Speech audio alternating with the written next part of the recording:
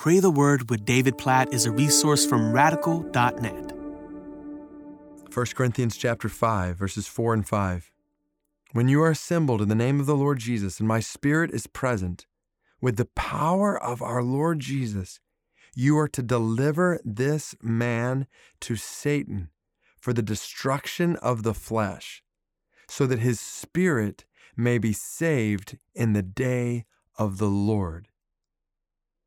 Okay, now that just kind of expanded things from verse 2. So verse 2 in 1 Corinthians chapter 5, it said, let him who has done this, who is living in unrepentant sexual immorality, be removed from among you. And then Paul says, so when you come together, like as the church, assembled in the name of the Lord Jesus, with the power of the Lord Jesus. And remember, this is exactly what Jesus said to do in Matthew chapter 18. And he said, I'll be with you. You have my authority to do this. You look back at Matthew chapter 18, verses 15 through 20. Paul says, you are to deliver this man to Satan for the destruction of the flesh. That's a picture. That's another way of saying you are to put him out of the church. You no longer recognize him as a follower of Christ. He is excommunicated. He is no longer in the church, so that his spirit may be saved in the day of the Lord. So the hope in taking this step of removing this person from the church is that they would see, like, this is serious. Like, unrepentant sin shows that you're not a follower of Christ. So the hope is, the prayer is that this man, because brothers and sisters in Christ lovingly, graciously, patiently address the sin in his life, like confront him in that, say, turn to Christ. He says no. And so they say, okay, we don't want to do this, like with tears, with mourning. We're going to place you outside the church because you're not showing that you're a follower of Christ.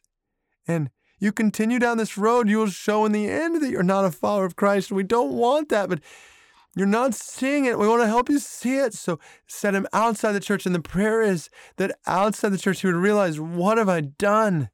That, yes, I'm not following Christ. And this is an extremely dangerous place to be. Yes, I want to follow Christ. And so that he'll be saved, that he'll come back to Christ through what is called here church discipline. I'm going to pray. You'll see why I'm just kind of overwhelmed right now, because God, you know,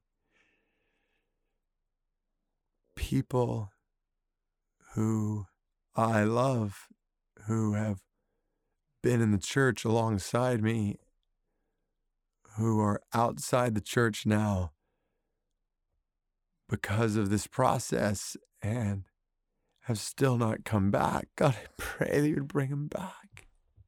God, obviously I'm not going to mention names right now. You know the names. You know their names.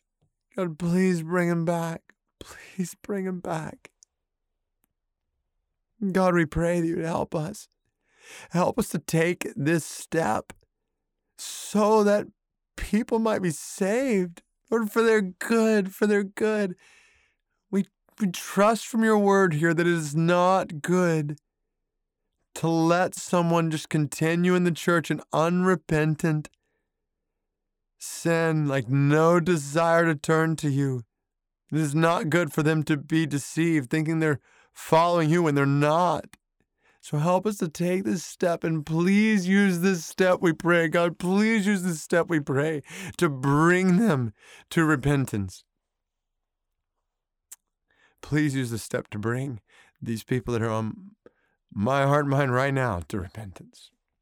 And I'm guessing others who people have walked through this process with, and they've been excommunicated from the church, and they've still not returned. God, please draw them back. And I praise you. I praise you for how you have done that. I praise you for other stories where you have brought about restoration and reconciliation. You've done this. You've done it. You've used this process to bring about salvation. Thank you, God, for how you've done that in those names. And just pray that you would do it in these other names. And we pray you'd help us to do this in the church.